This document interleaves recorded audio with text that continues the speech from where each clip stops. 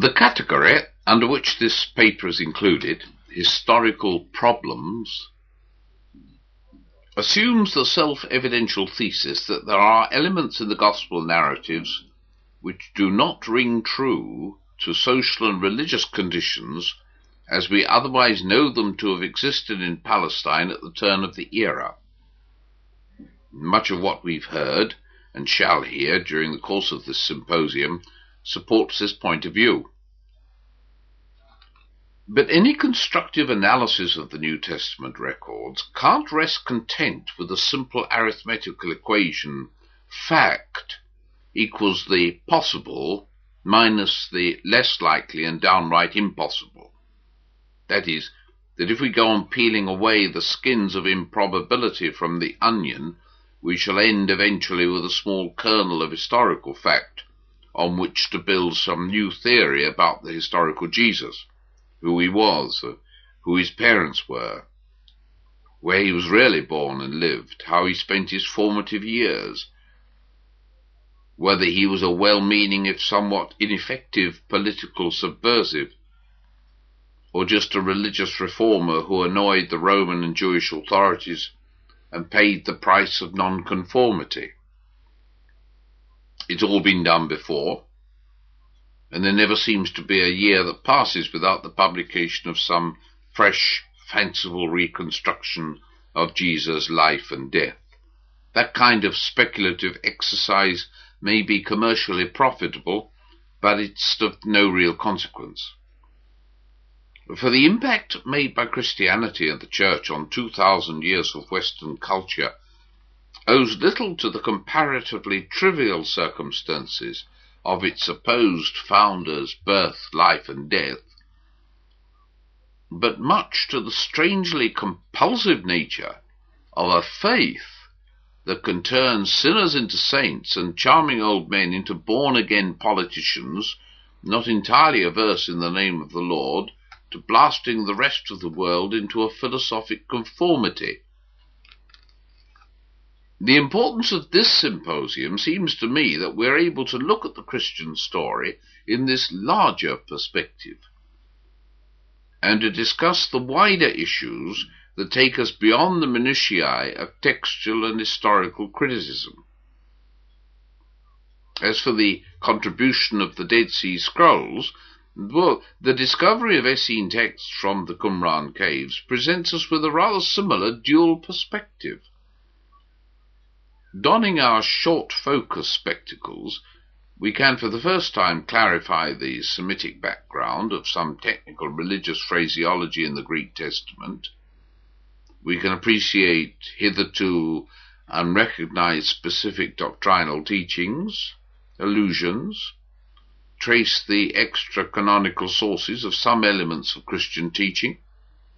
and match the manner and substance of certain kinds of biblical interpretation. In the sectarian rules of conduct, we can even see clear patterns for the organizational structure and discipline of the early Christian communities, like the institution of the presbytery and bishopric, disciplinary procedures, standards of communal behavior, methods of joint funding, attitudes to women and sex, the theological basis for the practice of spiritual healing, and so on. But to appreciate the main importance of the scrolls for an understanding of Christian origins, we need to raise our eyes to a much wider perspective. As never before, it's becoming possible to understand how an exclusive, nationalistic movement like post-exilic Judaism could combine with an alienistic, dualistic philosophy to produce a kind of Jewish Gnosticism, and then, in due course, under the heat and pressures of certain socio-political events over the turn of the era, be transformed into the even more unlikely Hellenistic hybrid of a messianic mystery cult, a scandal to any decent-minded Jew, and sheer nonsense to an intelligent Greek. How then, on such a long view, Can the scrolls help us to understand the person of Jesus of Nazareth? Well, not much, I think. In those early heady days after the public became aware that caves in the Judean wilderness had turned up really ancient Jewish documents dating from around the supposed time of Christ, popular speculation centered on the person of the man Jesus and his relationship to the Essenes. Had he perhaps been a member of the Qumran community at some time? Had those 40 days in the wilderness been spent in the monastery by the Dead Sea? Were the parallels between some aspects of his teaching and Essene thought due to such direct contact? Or came they by way of that mysterious prophet of the wilderness, John the Baptist? Alas, the scrolls make no mention of the Nazarene teacher by name. Indeed, the whole gospel tradition of a wine-bibbing associate of whores, pimps, and quislings, a friend of Roman officers, and an advocate of paying taxes to the enemy, has no parallel at all in what little we can glean from the scrolls about the manner of life of Jesus' Essene counterpart, the so-called teacher of righteousness. But then the Qumran writings have no literary parallel to the Synoptic Gospels, nor do the Essenes seem to have shown any real interest in recording events in such narrative form. For them, the experience of their forefathers chronicled in the Bible was all the history they needed. Their own situation was but a repetition of what had gone before.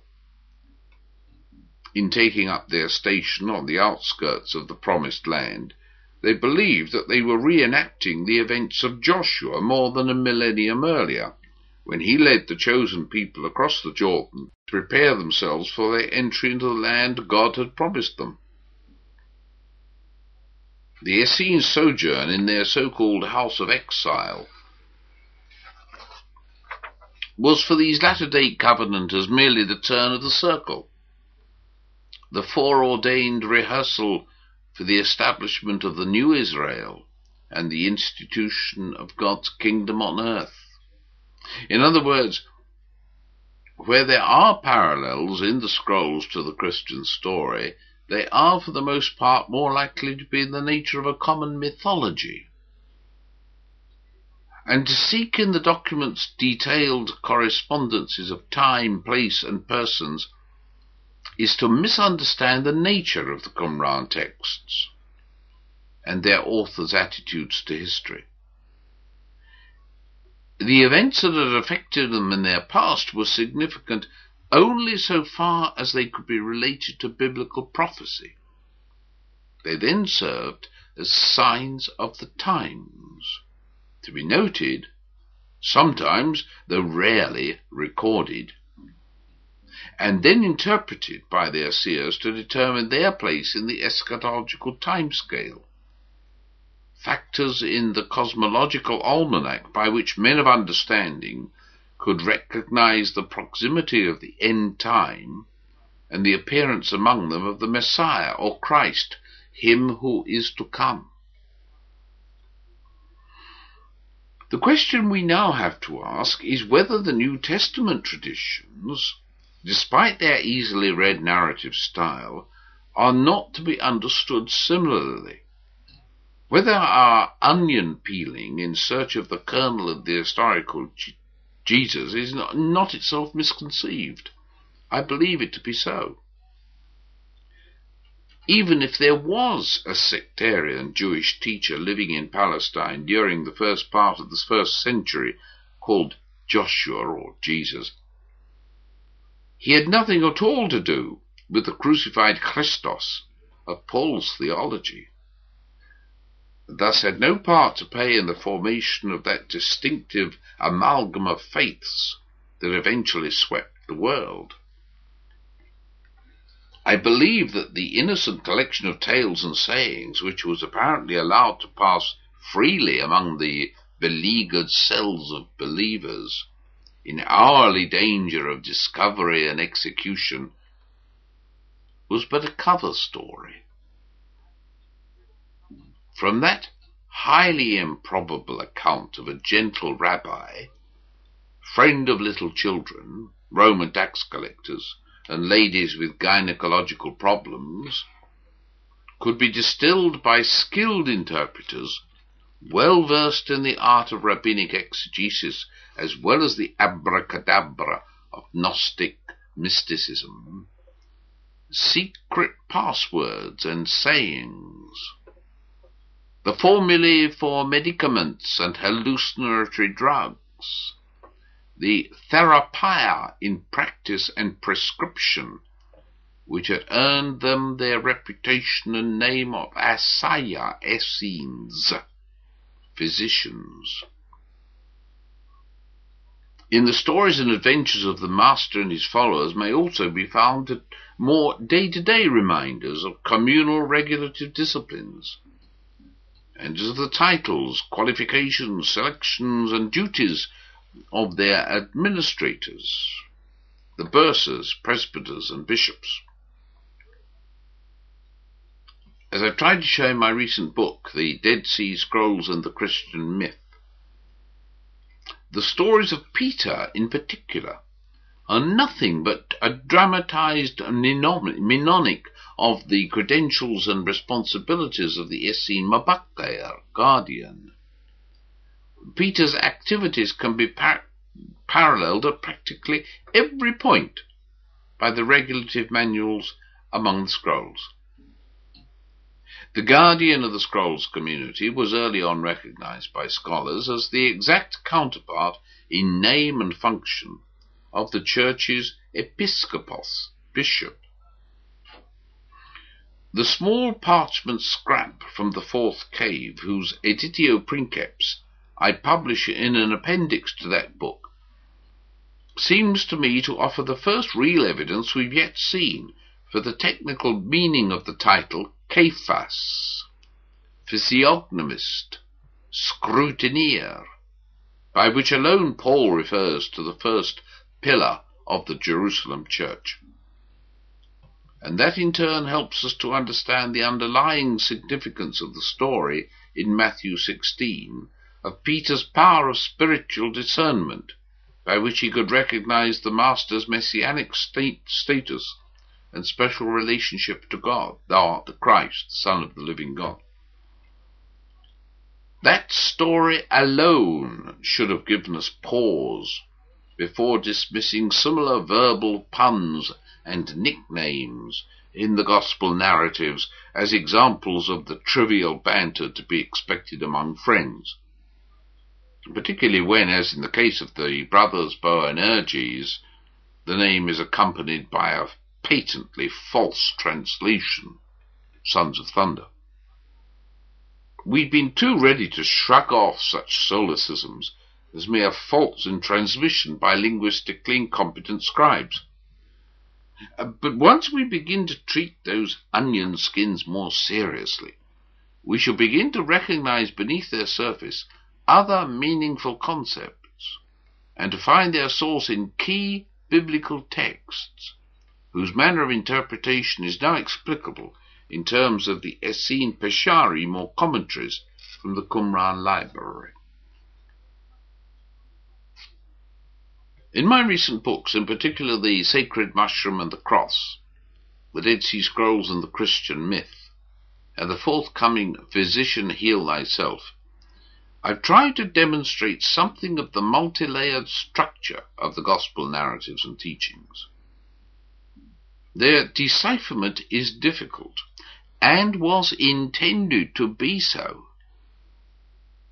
just as the Essene secrets were not for the eyes of the uninitiated.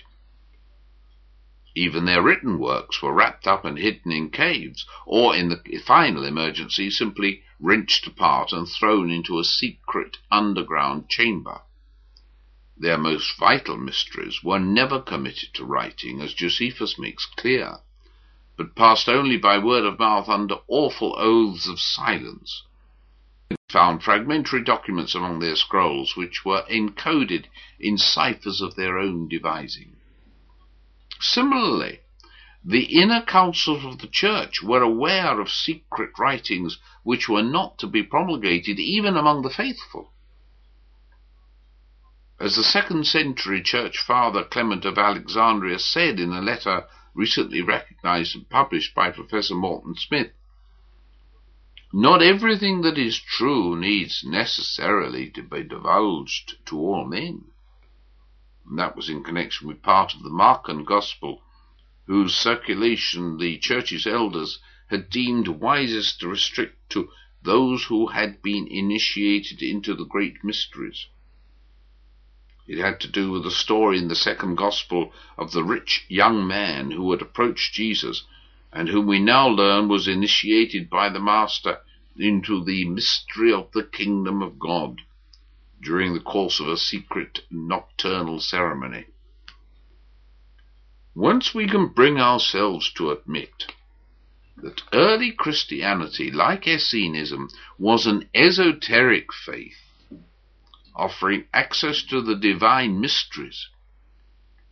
and never the open evangelistic gospel of the church's defensive propaganda, we can begin more realistically to probe the depths of the New Testament writings and to set the faith in its proper historical and religious perspective. As far as the gospel narratives of Jesus are concerned, we can free ourselves forever from the need to lay bare a reality on which to base a more historically convincing portrait of a 1st century teacher who in 3 short years was supposed to have founded a new religion, or so transformed an existing messianic faith that it could become almost immediately acceptable to a Gentile world. We are dealing, Mr. Chairman, with myth, not history. The question we now have to ask is, what was the nature and purpose of that myth? And for the answer, we must turn our attention away from the more immediately comprehensible and popular accounts of the synoptics, Matthew, Mark, and Luke, to the abstruse interpretations offered by the 4th Gospel and the related Johannine works. And it's significant that it's just here that we come closest to Qumran, as was very early on recognized by scholars. The Dead Sea Scrolls have completely upset the accepted view of the place in Christian tradition of the Johannine witness.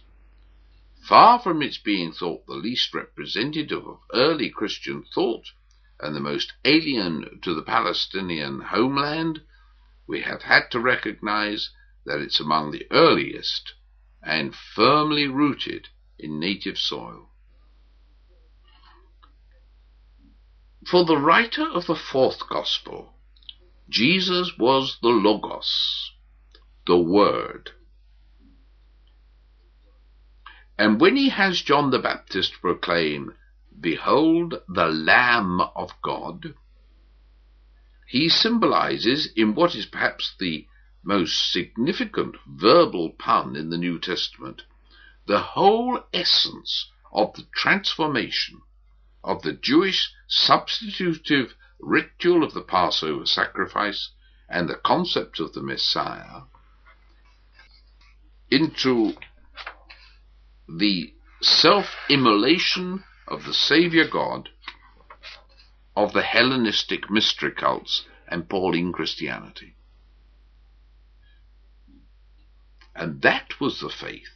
that won the allegiance of the Western world. The pun itself was no more than the interdialectal homonym of the Hebrew imara, word, with the Aramaic imara, lamb.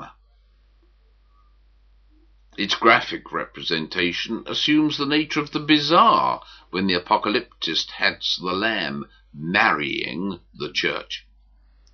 leading the white-robed martyrs as a shepherd to the throne of grace, having 7 horns and 7 eyes, able to break open documentary seals and to terrify the world's rulers with its wrath, and so on. But the myth's imagery is no more important than the stories of Jesus' conjuring tricks with water and wine, or his demonstration of water walking and levitation. What is vital to our understanding of the Christian revelation was that the Jewish Passover victim, the lamb, was identified in this extraordinary mixture of traditional Judaism and Hellenistic mysticism with the Logos, divine wisdom, the Essene and Christian knowledge of God, whose mysteries initiates were invited to share in the secret rituals of the Gnostic cults. The second important element in the Jesus myth, his crucifixion, was equally significant.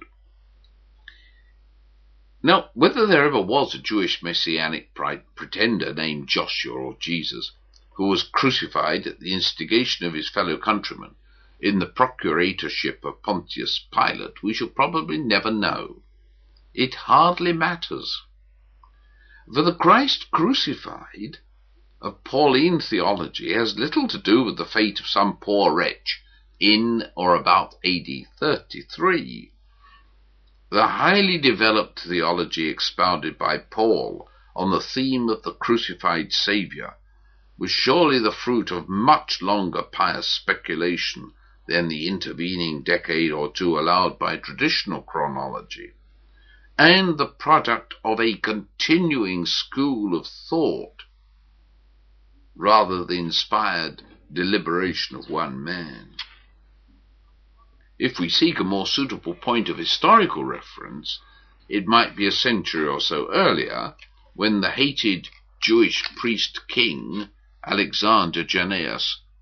took a terrible revenge who had rebelled against him and had some hundreds of them crucified in Jerusalem. An Essene commentary on Nahum refers specifically to that revolt and its terrible outcome, and this seemed to me particularly significant when I first published the manuscript some 30 years ago. I suggested then that such an unusual historical reference in Essene literature implied some very special eschatological interest in the event, and that this could best be explained if the community's own beloved teacher of righteousness had been caught up in that rebellion and had shared the fate of the other victims of the so-called Lion of Wrath. Be that as it may, it's important to note that the later Essene commentator shows himself fully aware of the theological significance of that particular form of execution, when he speaks of the victim as the one hanged alive upon a tree. A clear reference to the Deuteronomic curse that the hanged man shall be accursed of God, and one that is taken up in the New Testament. When we examine the history of the practice in the Old Testament, its theological importance becomes clear. For hanging before the Lord was not just another barbaric form of execution. It was regarded as a propitiatory offering to the deity to allay the divine displeasure that had manifested itself in some inexplicable natural calamity or other affliction. Its essential feature was that it exposed the body of the victim to the elements, and clearly goes back to a very old fertility concept of substitutionary sacrifice to the Creator God. So, to bring an end to a punitive famine, the Gibeonites, you remember, requested that the 7 sons of King Saul be given them so that we may hang them before the Lord. And they were duly put to death in the first day of the harvest, at the beginning of the barley harvest. The Israelites, on their journey to the Promised Land, had flirted with the local cults encountered on their way, and suffered plagues as a result. In an expiative ritual, Moses had the tribal chiefs, as representatives of the nation, executed by exposure to the sun's heat, that the fierce anger of the Lord might turn away from Israel. The Hebrew word used in these passages, yaka, in the Hifil, means properly dislocate, be torn away, and is variously translated in the ancient versions as impale, expose in the sun, make an example of, put to shame, or crucify. The execution of the teacher in about 88 BC might have been viewed by his followers at first as a mere tragic accident, a temporary setback to the progress of the movement. But later reflection must have brought home to their interpreters its theological significance, particularly when, as would appear from the use of common titles, the idea suggested itself to them that the historic teacher of righteousness, the priest, the law interpreter, would reappear at the end time as the Messiah, that second Joshua Jesus who was to lead his people to the New Jerusalem. It was but a step then for their Christian successors to identify that messianic figure who had once been offered as a propitiatory sacrifice to God by the crucifixion ritual with the self-immolated Saviour God of Gnostic theology, who afforded the means by which the initiate could mystically apprehend the knowledge of God, or Logos, or, as Paul puts it, be crucified with Christ, and thereafter have the Christ live within him. If then we project the Essenism of Qumran forward in time and place, from the Dead Sea Scrolls to the New Testament, we can see a clear line of theological speculation which transformed an exclusive Jewish sectarianism into a Hellenistic mystery religion, which could attract the allegiance of all men, Jew or Gentile, bond or free. But the kind of Christianity we arrive at is that not of a faith committed to the historicity of Jesus and the gospel tradition, and the imposition of a single canon and a tyrannical creed, but to that Gnostic heresy whose essential individualism was so abhorred by the so-called Great Church, and which became the target of a persecution no less ruthless than that of the movement's first political and religious enemies. And to judge from the Church's subsequent history, as well as the illegitimacy of its claims to primacy, one can't help feeling that the wrong side won.